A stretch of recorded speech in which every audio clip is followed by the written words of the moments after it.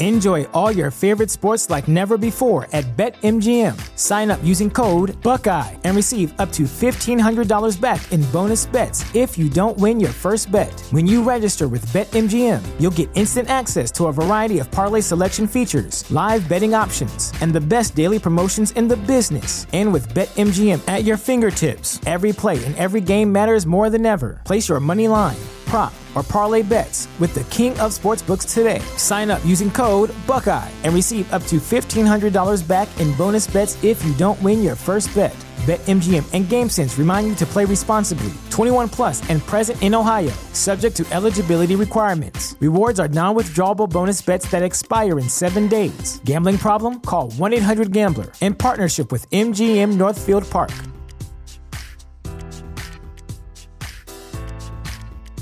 What's the easiest choice you can make? Window instead of middle seat? Picking a vendor who sends a great gift basket? Outsourcing business tasks you hate? What about selling with Shopify?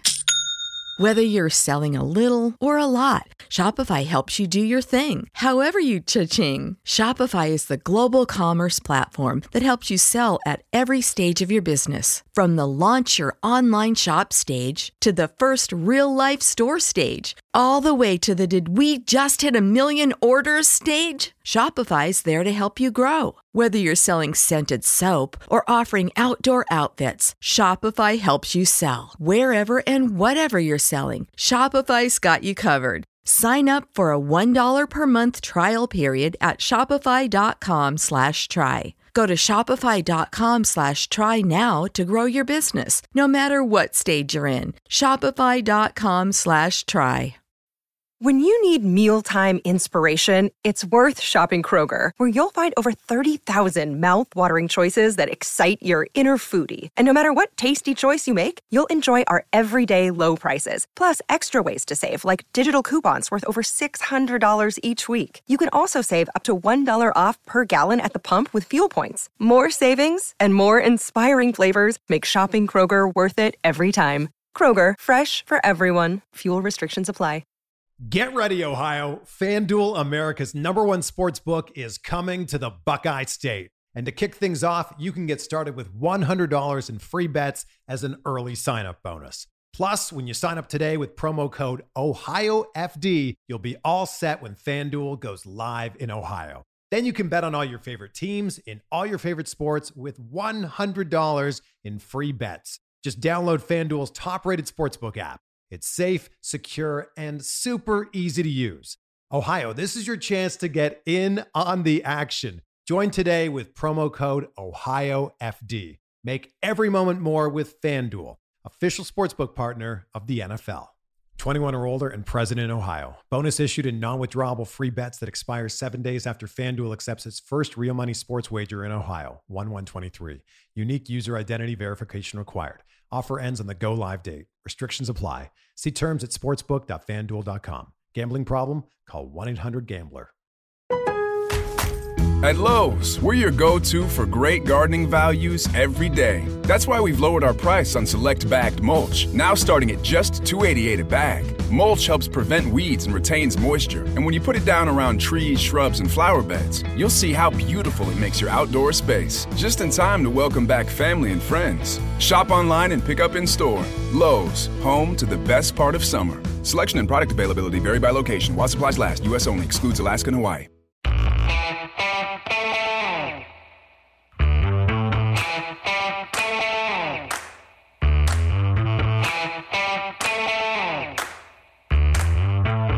All right, it's Film Study with Ken McCusick. Week 14, looking back at the Ravens loss 27-24 to the Chiefs. What's that, Arrowhead Stadium? Ken McCusick, how you doing? Life's good, Josh. How about you? I'm doing all right. That's Arrowhead, right? It's the Chiefs Stadium? That's correct. Still the same place after all these years. And still pretty loud. Yes. Yeah, still pretty loud. Seemed to be reasonably full for a December game. You know, obviously there's been a lot of reduced attendance across the NFL, but the attendance was still pretty good there. Right. The Chiefs have not lost at home this year. I mean, they haven't lost in general much, but not at home.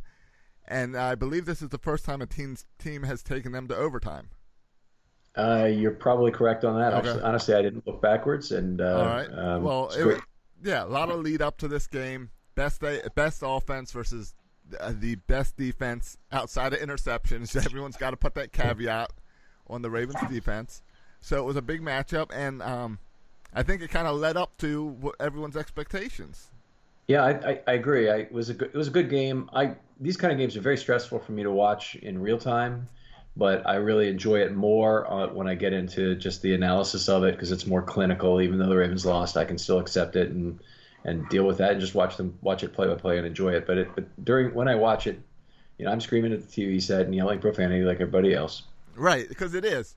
It was a game where I needed a nap after this game just from watching it. That the frustration, the back and forth of the fourth quarter, that I had a headache by the end of the game. It was like, I'm going to go lay down for a while. Yeah, I know what you mean. I get exhausted, but definitely by attending a game in person, it's just a very exhausting event. But even watching a game on TV can sometimes be exhausting. Right. The other positive off the field is we got more of Tony Romo, and I love Tony Romo in the booth. So it was nice to have that continue. Yeah, he was very good. I thought he was balanced about it. He definitely speaks his mind in terms of penalties, whereas a lot of other announcers don't do that. I think Romo, if he was given it, he would grade it on a scale of 1 to 10 from ticky-tack to right on the money kind of thing. But, most announcers, they make an excuse for the officials. And I've never liked that. Right. The Ravens went into this, and they must have had a good game plan because even being optimistic, it was still you're going in against Pat Mahomes, who's doing amazing stuff, who even yesterday we saw him make some amazing plays, and the Ravens kind of stuck with them most of the game. They did. They got in his face, good pressure. We're going to talk a lot about that, I think, the various ways in which they got pressure. They held the Chiefs to 27 points at home. The defense did its job. The Chiefs had some astronomical numbers coming into this game. The Chiefs had averaged 8.2 yards per pass play this season. The Ravens held them to 6.2. That should be really good. They didn't get quite the variance they needed to get them off the field as much as they could have, but they played well, and they certainly had a chance to win the game in one very high leverage moment, and actually more than one high leverage moment during this game, and they just could not get it done. Right. Did we learn more about the Ravens team? Did we learn anything to make us think they can compete with the big guys, or did the Chiefs make enough mistakes? Are the Chiefs banged up enough with injuries and all that we learned more about who the Chiefs are than who the Ravens are? It's a good question. I think we probably did learn that the Ravens can play with the big boys. I think as weather starts to get worse, I don't think there are too many teams in the NFL who want to face the Ravens in the playoffs. There might be teams that'll say, yeah, we can manage it, but there's no team that's saying, yeah, we want the Ravens as opposed to somebody else. And I'm thinking specifically of New England and the way Tom Brady has not played particularly well against the blitz this year. That would be a really good place for the Ravens to start out if they could. So you're walking away from this game with a positive spin. Yeah, that's the positive spin I would take from it. Yeah, it's bad that they lost it. Certainly. Right. Who likes a loss? It's a loss, and it seemed like it was made even worse when the Steelers lost that on Sunday night, and you're like, oh, we could have taken the division. Yeah, valid point. And the Ravens, their divisional prospects actually moved forward significantly with this week. Right, because of schedule. Because of schedule. Obviously they've got the easier schedule the rest of the way, and the Steelers just blew one of their real easy games, and the Ravens blew one of their hard games. But if you look at the wild card probabilities, their wild card probabilities took a big hit yesterday. Miami won a big game against New England, and the Colts beat the Texans. Both of those flipped the strength of victory standings in a way that is going to be very difficult for the Ravens to overcome. Wow. Yeah, so it's a big deal, and the Ravens need to now, if they're going to win a wild card tiebreaker by strength of victory, they're really going to have to beat the Chargers, and it's just tough. The other thing that happened yesterday is almost no team that the Ravens had previously beaten won on this Sunday, so that was pretty bad. Funny. All right, so you're saying we need to beat the Chargers in order to have control of that wild card, but it feels like if we beat the Chargers, we could take the division. Yeah, if they go 3-0 the rest of the way, they can certainly take the division. They have another path to do it. If they get to 9-7, lose to the Bucks, but beat the Chargers, that's probably going to be good enough, assuming the other teams go 9-7. Right. But I mean, they could still lose the tiebreaker at 10-6 as it stands right now. Let me confirm that for a minute. Yes, it is possible they can lose the tiebreaker at 10-6 against the Dolphins by strength of victory. So that's a situation they can't get into. Gotcha. I'm excited to get into breaking this game down because after the stress of the game, I walk away with, okay, we held our own with the Chiefs. And I was positive. The more I reflect on the game, the more irritated I get with, well, this team couldn't stop 3rd and 4th down, so we'll have to get to that. And this team, and the guy missed 2 field goals, so there's 6 points off the board. Where I start to walk away with, okay, maybe this game wasn't as positive. So it'll be fun to go through it on this episode and then tomorrow's episode when we look more at the offense to really just sit back and evaluate this and take all the emotion of this game away. Yeah, sounds good. So let's start with what you're talking about with the 3rd and 4th down, because that was certainly a bugaboo for me. The Chiefs went 9 for 19 on 3rd and 4th down. Now that's probably not terrible relative to what the Chiefs have done for the year. The Chiefs and the Ravens both are among the highest converting 3rd down teams. And 4th down is even a little higher than 3rd down because you only do it when you're more likely to get it. You always go for it on 3rd down, of course, even if it's 3rd and 20. But with both of those factored in, the Ravens allowed 9 of 19 conversions on 3rd down. But that's really more like 9 of 16 when you factor in the fact that those failed 3rd downs then became made 4th downs in 3 of those cases. So it's kind of like boxing. Nobody cares about who won the first fight. They care about the rematch. That's who, answers the call on that. So, they had, 9 of 19. Mahomes is just at the center of everything related to that. He did – sometimes it's just more about the other team's players than it is about your own. As good as the Ravens' pass rush was, it was not enough to fluster Mahomes. They hit him 14 knockdowns in this game. Is actually 15 quarterback hits because there's one shared sack where they double credit it.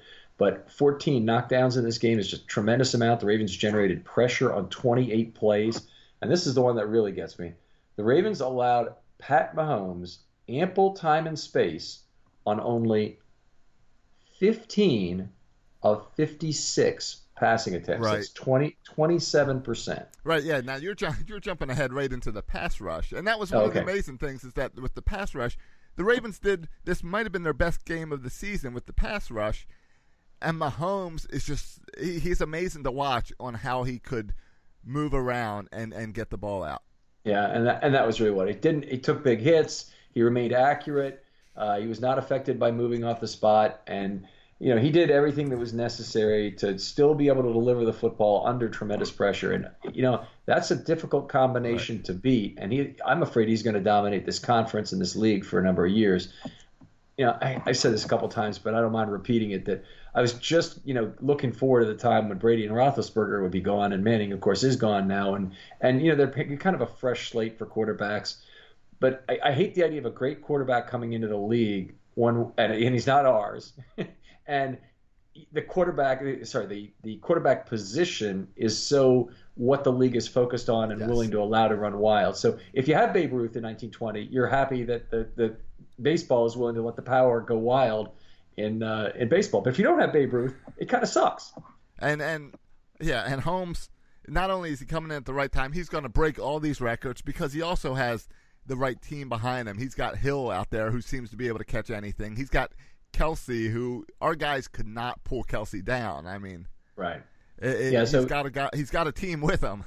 Yeah, he's got a good team now, and honestly, whatever happens, he's going to outlast all those guys. He'll outlast Hill. He'll outlast Kelsey by a mile. He'll outlast this offensive line and 2 more probably. So he's going to be around for 15 years, and he'll probably spend his entire career with the Chiefs.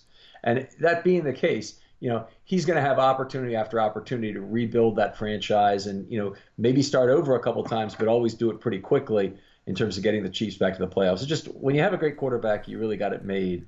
And I wish the league would do more from a competing philosophy standpoint to levelize the game between offense and defense. So great quarterbacks aren't the only thing that matter. And they will. We talked a couple episodes ago about how it ebbs and flows, and right now we're in the quarterback era. Not to mention we always talk about Perrin, and in Baltimore we talk a lot about how Joe never had the receivers to pair with him, and Joe never had the consistent quarterback coach, and the coordinators changing. And, I mean, the play calling for Mahomes has been excellent as well. Yeah, he's got the right coach. It's a very good point. So, all right, so let's get in some more into this pass rush, because like you were saying, there was all types of blitzes. They were coming in. They were doing a great job of confusing Mahomes where he didn't know where they were coming from. Yeah, I think that Mahomes and the line was having a lot of trouble picking up all the blitzes, and they did a lot of different things. We hadn't seen a number like this, but they had 17 blitzes from off the line of scrimmage, which they haven't done in a number of weeks. And that's a lot. It was 56 dropbacks, so you expect there to be more. So that was good. Excuse me. No, but you're talking about a young quarterback, so clearly the strategy is let's rattle him. So, and that's exactly what they did. Is just went after him, and play after play after play, their goal was to rattle him. And sometimes it worked. A lot of times he would step up, and you'd see Suggs fly right behind him. Yeah. I haven't seen more pass rushers slip on the turf in one game than I did in this one in a long time. At least I can't recall it. All right, so let's get into the pass rush, this blitzing, and the constant rattling of Mahomes. Right, so he had ample time and space on only 15 of 56 dropbacks I mentioned earlier. 27%. It's a prodigious rush to make that happen. They were moving him off the spot very regularly. I do have to say that some of that is by the Chiefs' designs. There were 13 balls that were out quickly, and we kind of had them as a middle category where the quarterback pressure is going to be developed, and the quarterback gets rid of the ball quickly, either by design or by intuition or by knowing that the rush is coming. And by need, yes. He beats the pass rush in doing that. And that a lot of the Chiefs who run a heavy screen game, they're really looking to bring the defenders into the backfield, as many as possible before that pass is released. So a lot of that, some of the pressure was that where the ball was out quickly on a screen play or whatever. But the Ravens generated a pressure event on 28 of 56 pass plays, which is still a tremendous amount. 14 quarterback hits in terms of the 14 knockdowns. And they got 3 sacks. 2 of them were ones they actually generated. One that was on the Mahomes fumble. Ended up being a team sack, but still good results there. Here's where it kind of breaks down for me. Yep. That the Ravens really failed, particularly when rushing 5 or more, to get any of the variance they needed defensively. So when you rush 5 or more, you're looking for incomplete passes to be sure, but that's kind of like a B-level result on the test, if you want to put it that way. If you want to get an A, you want to grab you want to have an offensive holding penalty, you want to have a sack, or you want to have a turnover. And the Ravens didn't get any of those in 23 times rushing the quarterback with 5+. So they held the Chiefs to 6.6 yards per pass on those 23 plays, which is well below their season average of 8.2. But it wasn't good enough to increase the variance they needed defensively to get the Chiefs off the field enough. And the Chiefs ended up doing what the Ravens have been doing with Lamar Jackson the last few weeks of sustaining these long drives.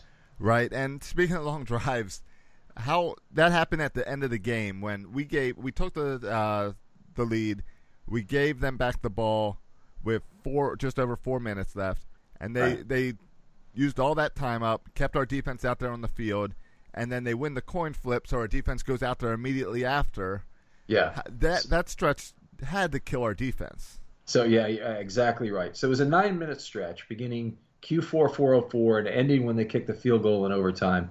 And during those 9 minutes, the Ravens were outsnapped 23-3. So the 3 Raven snaps happened at the end of regulation and culminated in the Lamar fumble. Right. So that didn't last very long, to say the least. But the rest of the time, I mean, the defense was panting on the field. They were having a really hard time with it.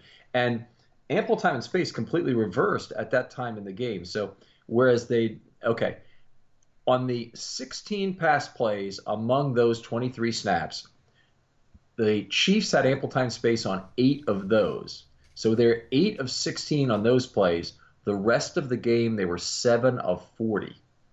So that really is a big difference. Gotcha. So that's what we've been seeing the past 3 weeks the Ravens do with wearing out the defense on the other team. We got some of our own medicine yesterday. Yeah, unfortunately, that's exactly correct. Do you think is that what leads to plays like when I think it was overtime when Mahomes drops the ball and Suggs cannot get to it? That there's a Suggs and another guy both falling next to it but can't get to the ball. Is that a tiresome out? Is that the fact that all day the pass rushers were falling and slipping? Right. How do you miss that opportunity?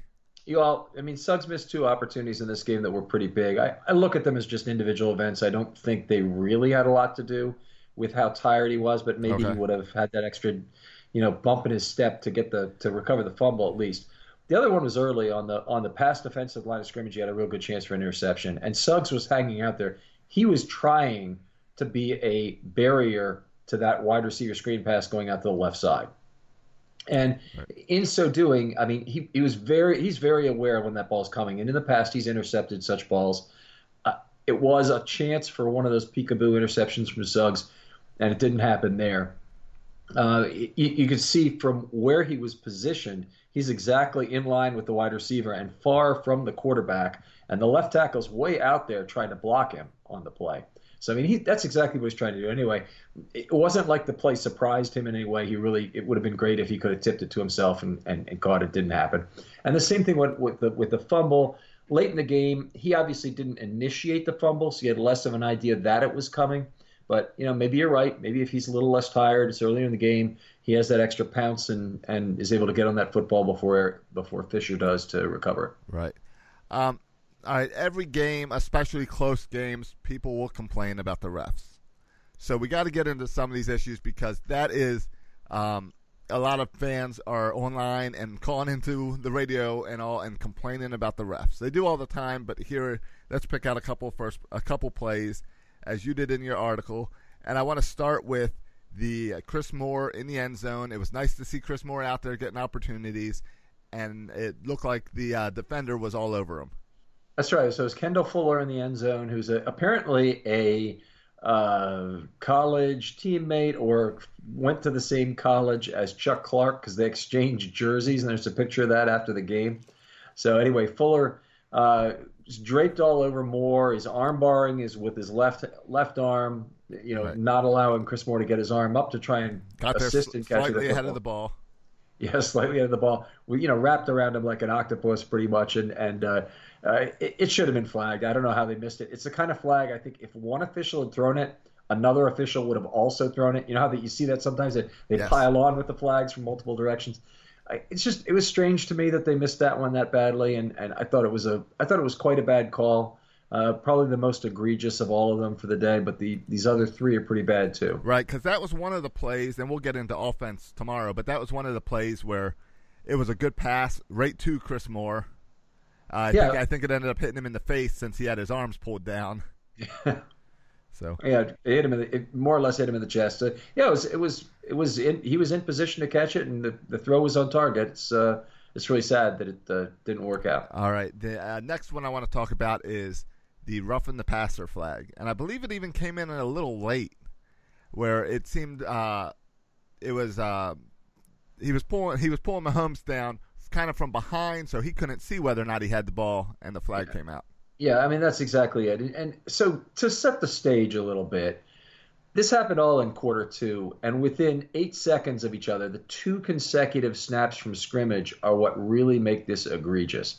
So with 7:08 to go in quarter 2, the Ravens had the ball. They were in the red zone, and Eric Murray came in and delivered a very late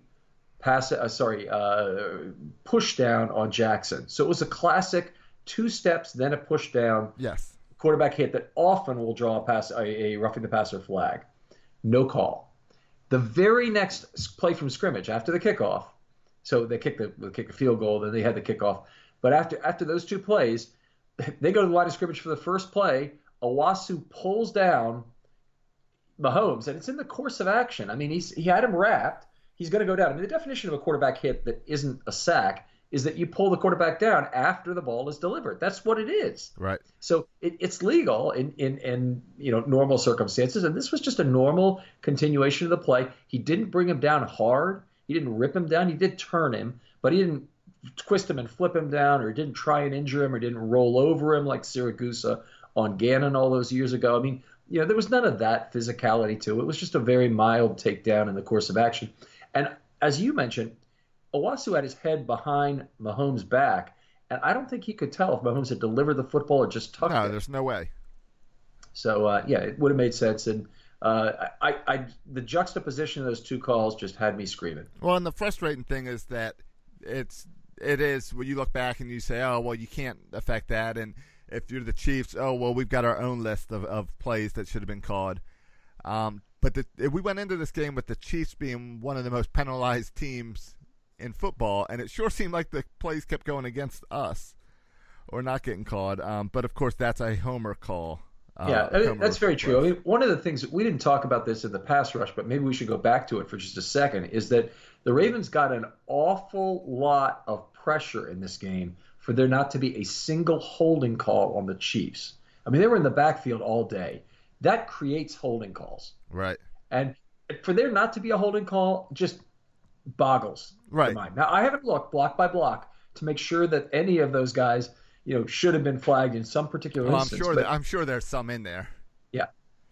How about Judon was making his presence known, but then he got called on a unnecessary roughness?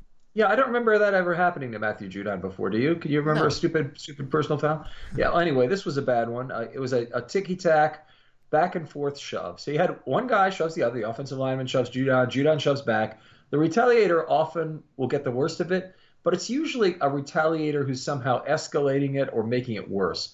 But this didn't have any of the characteristics that normally go with an unnecessary roughness call. You had two guys shoving each other, but both the opponents were looking directly at each other. Neither guy knocked the other guy down.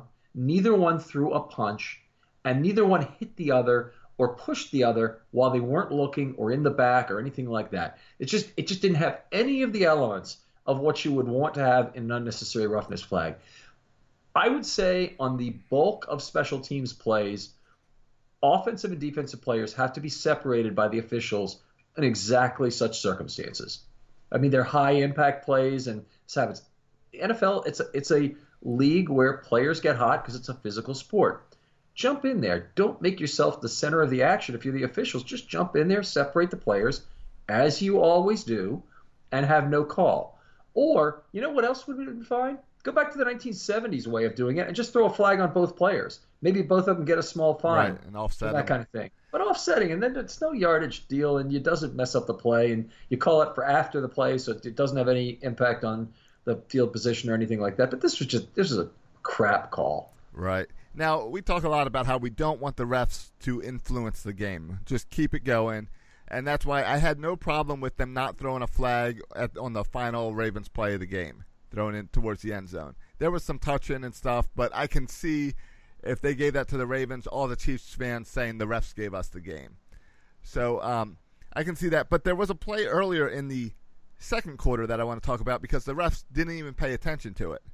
And that was go ahead, yeah, I'm sorry. Well, I was just going to set up the Robinson makes the catch for the Chiefs, and Humphrey goes after the ball like the cornerbacks always do. Instead of going for the tackle, he tries to yank the ball out while taking the guy down. And you couldn't tell on live on TV whether or not he pulled it out, but the refs didn't even look at it. And Humphrey seemed to think he pulled it out.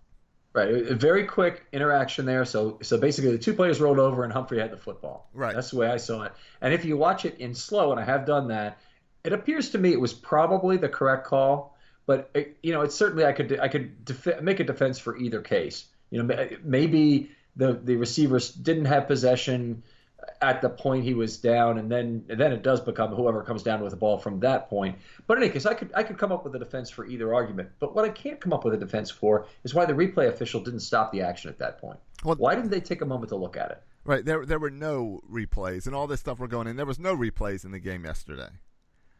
There were no challenges or anything? Take your word for it. Yeah, from what I remember, no challenges, no replays. If there was, I'm sure there were the touchdown booth review that doesn't stop play. I'm sure they did that. you mentioned also that the refs had trouble spotting the ball, and we saw this over the weekend highlighted with the Army-Navy game, where it took the officials an 8-minute review to get the spot of the ball correct. Wow, I did not know that. That's fine. Yeah. So okay. we don't want that in the NFL, but it seems like to know where the ball goes on the line. I've been pushing for years. There's technology that does this. If we're not going to use technology, let's at least get it right as humans. Right. I mean, all you need to do is have a pager or a little satellite phone or whatever that the referee can get a picture of where the spot was on the previous play, or a yard line down to a tenth of a yard kind of thing, where they can estimate that sort of thing. I mean, it's so easy to do it with the technology. But yeah, you're right. It just bothers the hell out of me when crews are unable to spot the football successfully, because I think it really is indicative of other weaknesses in the crew in general.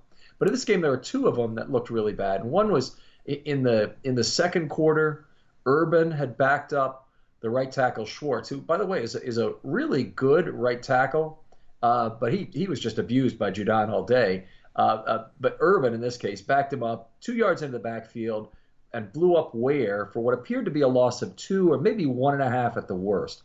But effectively, Ware ran into the back of the offensive lineman. All the Ravens swarmed over him at that point. He never got anywhere close to the original line of scrimmage, which was the 34, and yet that's where they marked the football. So 2 yard or 1.5 yard perhaps missed spot on that play bothered me. And it did matter. They ended up making the first down by 1 yard. Right. Not that that's the way it necessarily would have worked out, but that's what actually happened. And the second one was more egregious in some ways. So Mahomes was flagged for intentional grounding. And the rule on intentional grounding is the loss of down, but the loss of field position is 10 yards or greater if the spot is more than 10 yards from the line of scrimmage. So if you drop back 24 yards to pass, then you throw it away, then it's a 24-yard penalty. But if you drop back 5 yards to pass, then it's a 10-yard penalty. Well, in this case, you drop back 8 yards. Apparently, they put the ball 8 yards back instead of 10 yards back, and it ended up being an 8-yard penalty when the minimum was 10 on that. So really bad. It's just kind of a mistake I don't like. Yeah. How does the NFL deal with this and fix these issues for the future? Because I know, like, John Harbaugh asking about it, and he's like, you guys write the articles about the bad officiating. I can't say anything. You guys write what you saw, because I don't want to get fined. There's a problem right there in the middle is that the players and the coaches are not allowed to criticize the league. Right, which doesn't make any sense. It really doesn't. The league is hyper conscious about their own ability to maintain the integrity of the game, and they should be. It's very important. It's so central to the game. I can't even say. And whenever there's been accusations in baseball, going back to the turn of the 20th century of this kind of thing happening, it's extremely bad for the game. I get that, but the players and the coaches, they all still talk to each other. They all know who the bad refs are. They know what refs they don't like and what refs are making the mistakes. So are they at least reporting to the league and just not saying stuff in the media? Well, I don't know. That may be where the restriction is applied. I think the restriction should be they can't attack the integrity of the officials. And I don't know if you remember, but in 1979, you probably don't remember. In 1979, the Ravens played a doubleheader. The Ravens? The Orioles played a doubleheader at the White Sox. And in the first game, Earl Weaver got kicked out of the game, but he announced that he was protesting the game on the grounds of the umpire's integrity. It was Ron Luciano. Right. It was a classic umpire that hated Weaver, but he made all kinds of money after he was done his umpiring, making fun of Weaver effectively. Okay. And then when they came out to exchange the lineup card for the second game, one of the other umpires stepped in front of Earl and between Luciano and said, "Ron has nothing to say. You guys won't be arguing or talking together for this game. I'll be talking for Ron," kind of thing. Weaver lit into him and got thrown out of the second game of the doubleheader before the lineup cards were exchanged. So yeah, anyway. There we go. So anyway, this is the kind of thing is that I understand why it's important to keep the integrity of the games safe, and they really should do a better job doing that. But they really should be careful about doing that. But that's all you need to protect. You don't need to protect the officiators from making mistakes. Everybody makes mistakes, and you need to find a way to get better. And I think for the spot of the football, having better technology on the field would be good. Having another official in the booth whose only responsibility is to spot the football correctly, who could beep to the officials and stop the play and get it spotted correctly would be an easy way to do it. I don't understand why you don't use technology for first downs. You can work it in. You get that ball. Once it crosses that line, the little first down marker lights up. Everyone knows there's no question. You just go on. It seems like the thing that makes the most sense, but I'm probably arguing the same way people argue about a digital strike zone. So I get it. What the NFL does do every year is rule changes and rule adjustments, and one of the big storylines going into this year was the whole lowering of the helmet and it being enforced on both sides of the ball. And I saw a play early in the first quarter, I believe it was, where I think it was a wide receiver, not a tight end, caught the ball, lowered his helmet, and then Humphrey got called for initiating the helmet content on it. How then do you tackle after the player already bends down when you can't go for the head and they're blocking their waist with their helmet? Okay, well, there's a couple things going on here, and very interesting points. So I agree that on that play, it might have been coincidental lowering the helmet. But here's the problem, is that flag is never really enforced on the offense. In fact, PFF put out a tweet that it had been enforced for the first time on an offensive player in week 14, which means it's just not being enforced equally. Effectively, the offensive player's head has the right of way in all situations downfield. That's the best way I can put it. So it's back to them wanting a high power offense. They want high power. They do. They're not really trying to fix that part of it, and I'm okay with that if the way they want to do that. Here's what I'm not okay about. In this PFF tweet, it said there'd been 10 flags for lowering the helmet in the league so far this year. And I said, wait a minute, 10 flags? Right. I've seen close to that just in Ravens games. It's got to be more than that. Yes. So I went back to the Ravens list. When you can get the list of penalties. Right. We had one yesterday. We had one last week. Last week we had one. That's right. So this was through 12 weeks, not through 13. Okay. So anyway, I first thing I did was I looked back to the week 12 one where Humphreys in quarter 2, 6:56, and I said, if I go back and look at that, I know that's what they call it, is lowering the helmet. And I listened to the broadcast, it said lowering the helmet. And then I looked at the game book, and it's been changed. It was originally lowering the helmet to initiate contact. It got changed to unnecessary roughness. Well, this is because this is the play where the helmets didn't touch. He led with the shoulder pads, right? That's exactly right. So what's happened is the NFL has gone back after the fact and said, let's call the penalty that's appropriate to the circumstance. Well, I call bullshit on that. You shouldn't be able to change that call to better match the facts any more than you should be able to call a phantom holding or pass interference flag. I mean, you made a mistake. Yeah. Well, own up to the mistake. Own it. Right. Otherwise, how are you evaluating how the rules are doing, how the officials are doing, if you're changing them after the fact? That's exactly correct. You have no way to do it, and it's not really open to the public because whatever file they're keeping on the side that tells them how many times they originally called it and then how many times they changed it and it wasn't really that, they're not showing us. Right. So they're not really having a public discourse over the failed application of this LTH call. So anyway, I really dislike that. I dislike the non-transparency of that. So anyway, that bothers me. Gotcha. All right, let's talk about a few guys as we do each week, and I want to start with Matt Judon because he has seemed to get better and better these past 3-4 weeks. And at first, I thought it was just lesser opponents, but we've just faced the number one offense.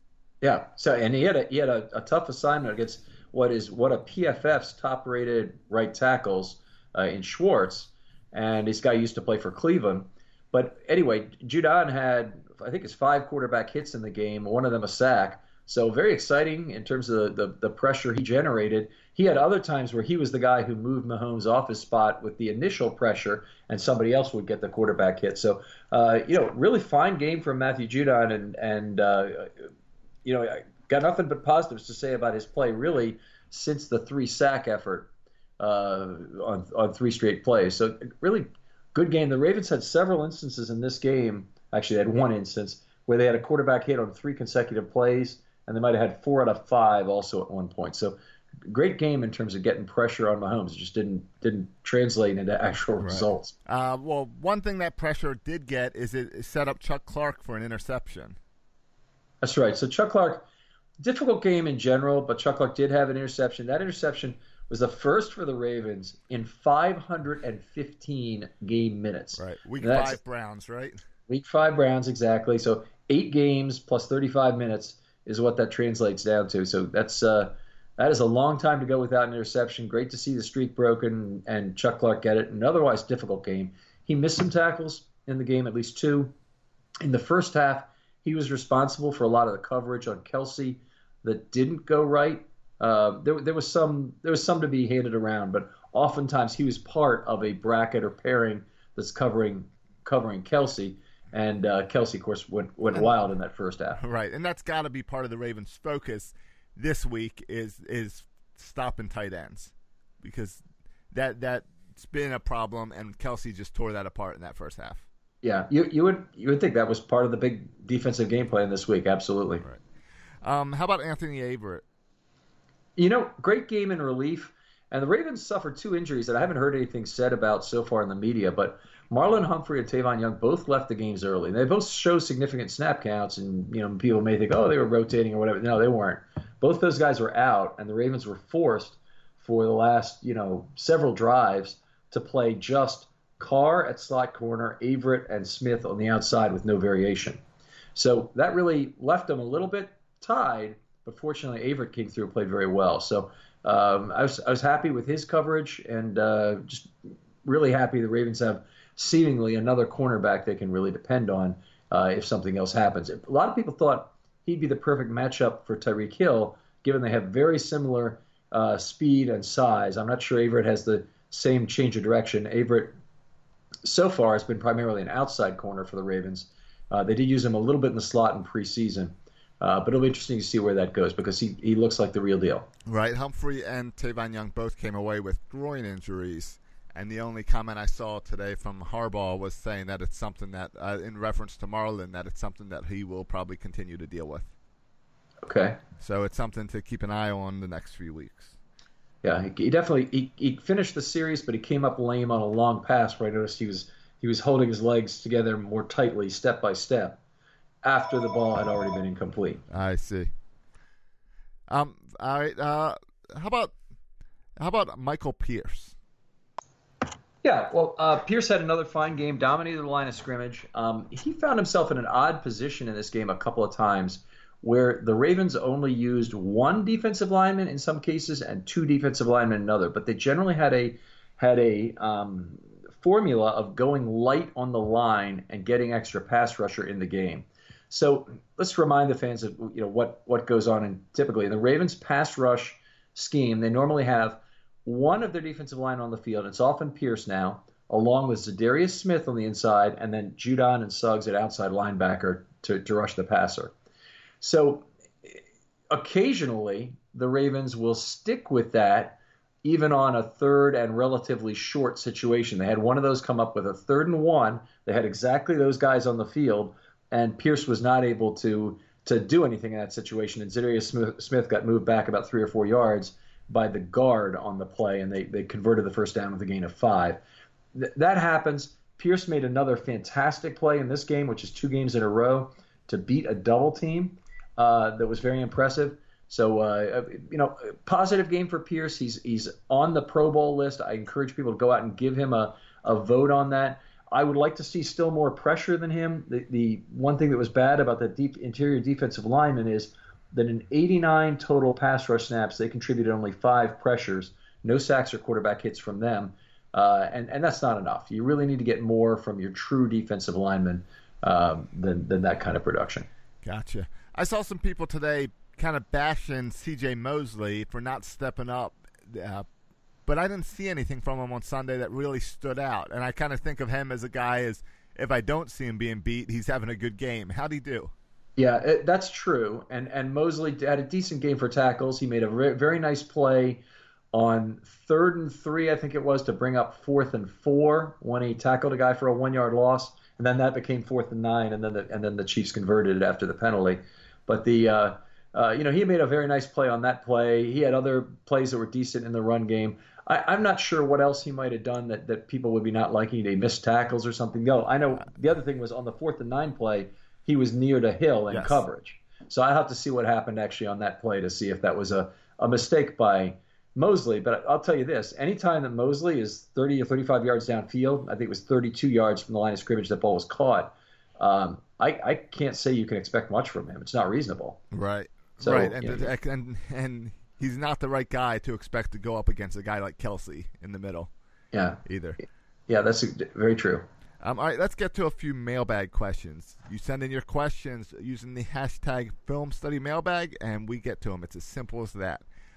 First one up, let's see, is from Minion Hunter.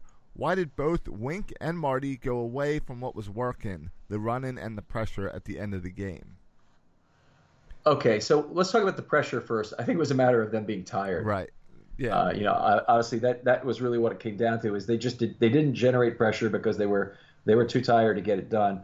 Romo said some other things about, particularly in the drive at the end of regulation, since you really have to prevent a touchdown, that they shouldn't have introduced any gambling on defense to try and create a play before they got down into the red zone. Because you don't want to give up the big play. You don't want to give up a big chunk play.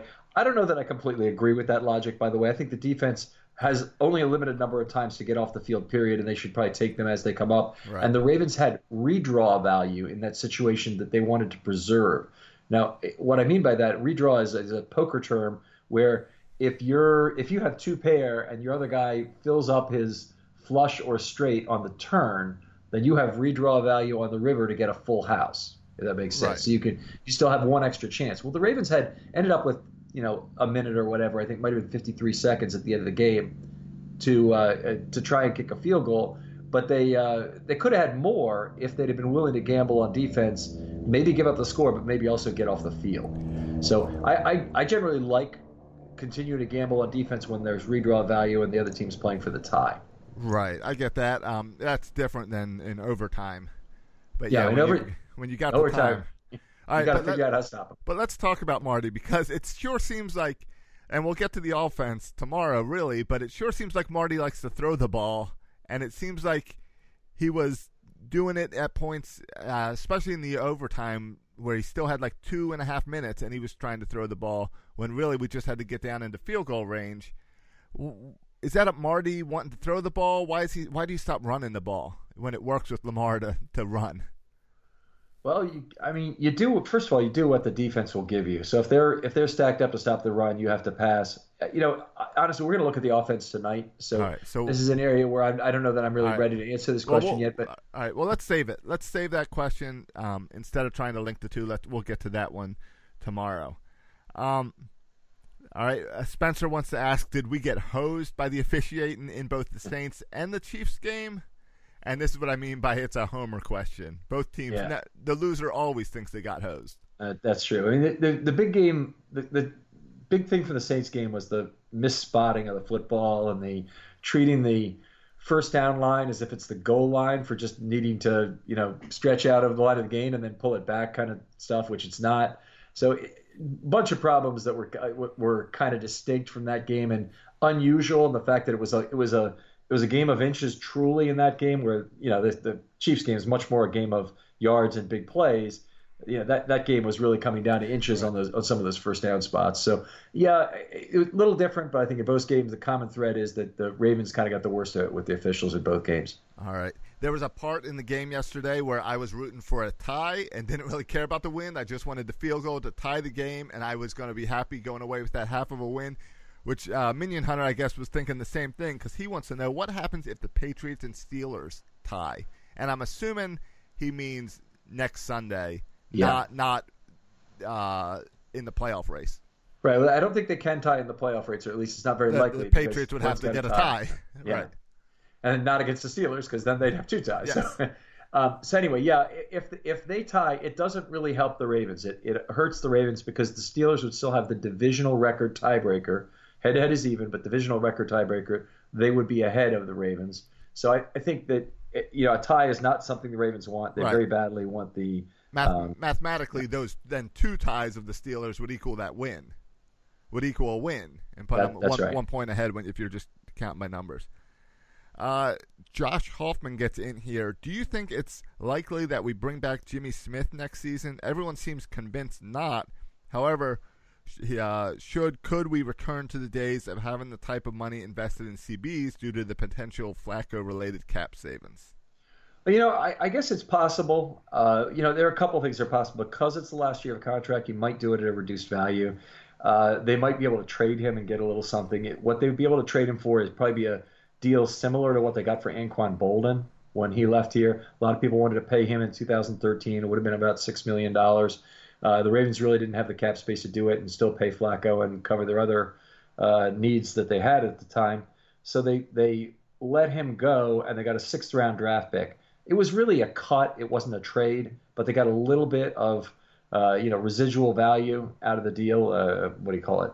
Recovery value or recycled value. Right. I'm looking for a word here that I'm missing, but in any case, they got a little bit of value back, but you never expect to get full value for the player. I think if they trade Jimmy Smith, it'll probably be something like that. Somebody who really needs a cornerback and a good one will take him at $9 million for the rest of his contract here, and the Ravens it'll be just as if they've cut him, and they'll get a little bit of draft value back. Right, but I would think the depth that we have at secondary plays against bringing back Jimmy Smith, right? I would agree with that, and that's a very good point, is that the Ravens, because they have a fair amount of youth and depth, and a couple guys, SJB could be back and playing for the Ravens next year. He looked pretty good in the preseason. We could have Jalen Hill back. So there's more depth even beyond what the Ravens have got now. And then, of course, in the draft, if DeCosta's already said, you need to treat cornerbacks like pitchers and kind of bring one in every year to kind of add to your stable and see what you got. So I think the Ravens, with or without Jimmy Smith, will probably be okay. He has played better, and that's great the last few weeks, and I'm very happy to see it. If he could be traded for something, that's great. If the Ravens can find a way to keep him, I'd be great with that too. All right, and you know what? Thank you for the question, Josh. It looks like you signed up for Twitter just to get that question in, so that's exciting. Clock is going to get in with our final question, which says, Wink seemed to do a great job at halftime adjusting to the coverage scheme to emphasize Kelce. What exactly did they do to limit him in the second half, and how much of that was attributed to Hill's injury? Okay, great question, and I don't have the answer yet. I noticed it too, that basically Kelce had to one catch for, I think it was 6 yards in the second half after going 8 for 6 for 71 or something in the first half. So I noticed it. And I really need to look at the All-22 to see it. And as an analyst, we don't get the All-22 until midnight on Monday or after the Monday night game is completed. So I'll have it then, and I'll be able to take a look at it. But I couldn't tell from the broadcast video what's going on in terms of how they're passing him from, what would be the primary coverage to the back-end coverage, whether they're bracketing consistently on plays or what else they might be doing. I will say Kelce helped the Ravens out with that drop in overtime because that looked like it was going to be the game-winning touchdown. Right. On a crossing pattern, and there would have been only one guy he had to beat once he got past Clark there. All right, Ken. Well, that's going to do it for today. Your article is up on Russell Street Report, I'm sure? It is. So is the article on tiebreakers already for the week. So you want to see what the Ravens tiebreaker situation, it's out there. It's changed fairly significantly from last week, and you get a kind of a view of that. Follow me on Twitter at FilmStudyRavens. Josh, give them your information on Birdland Sports. Yeah, well, go on over to Birdland Sports where you can download this podcast and many others. And check out, there's a new Section 336 that'll come out this evening as well. So make sure you check that out. The baseball winter meetings are this week. So I'm sure we're going to talk a little bit about that and what this could mean for the Orioles. Yeah, it's exciting. What are you expecting for the winter meetings? Anything? No, not much. It's a horrible plug to say go check out the podcast because nothing's really going to happen. The truth is, well, we're a young team, so we made a little move and signed a guy today who I haven't looked up information about yet. I will know a little bit about him by the time we do the podcast. And then it's the Rule 5 draft, so we'll draft someone there. Manny Machado, Bryce Harper are going to get a lot of talk this winter meetings, and that's intriguing outside of the organization. And, of course, there's going to be constant talk this week. I'm sure at the winter meetings they're even looking into it and interviewing some manager candidates. Are they? When did the free agent period start for Machado and Harper? A few weeks ago. Okay. So it's on full swing. There's already been some big trades this offseason, so Manny and Bryce, who knows when they're going to get signed, and it's now a battle of which agent can get the most money. So they probably want to be second to sign. You would think, yes. So, all right, Ken. Well, we will talk soon to go over the offense.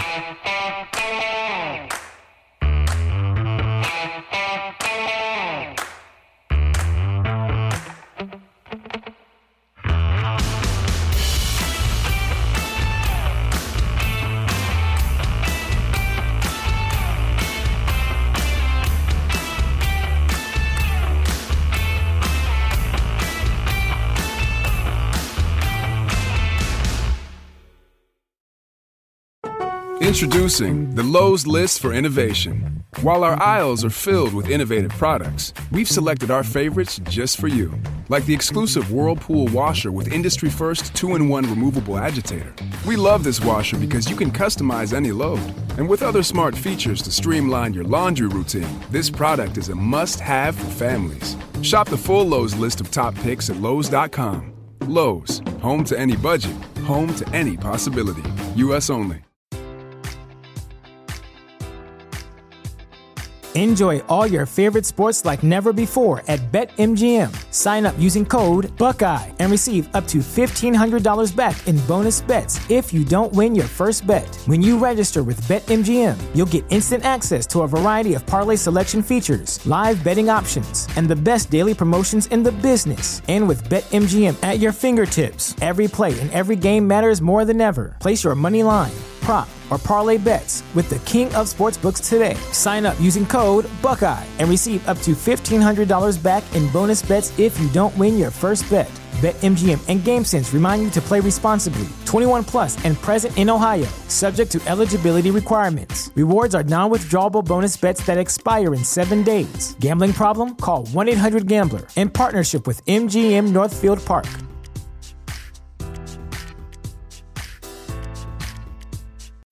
When you need mealtime inspiration, it's worth shopping Kroger, where you'll find over 30,000 mouth-watering choices that excite your inner foodie. And no matter what tasty choice you make, you'll enjoy our everyday low prices, plus extra ways to save, like digital coupons worth over $600 each week. You can also save up to $1 off per gallon at the pump with fuel points. More savings and more inspiring flavors make shopping Kroger worth it every time. Kroger, fresh for everyone. Fuel restrictions apply. Save big on your Memorial Day barbecue, all in the Kroger app. Get half gallons of delicious Kroger milk for $1.29 each. Then get flavorful Tyson natural boneless chicken breasts for $2.49 a pound, all with your card and a digital coupon.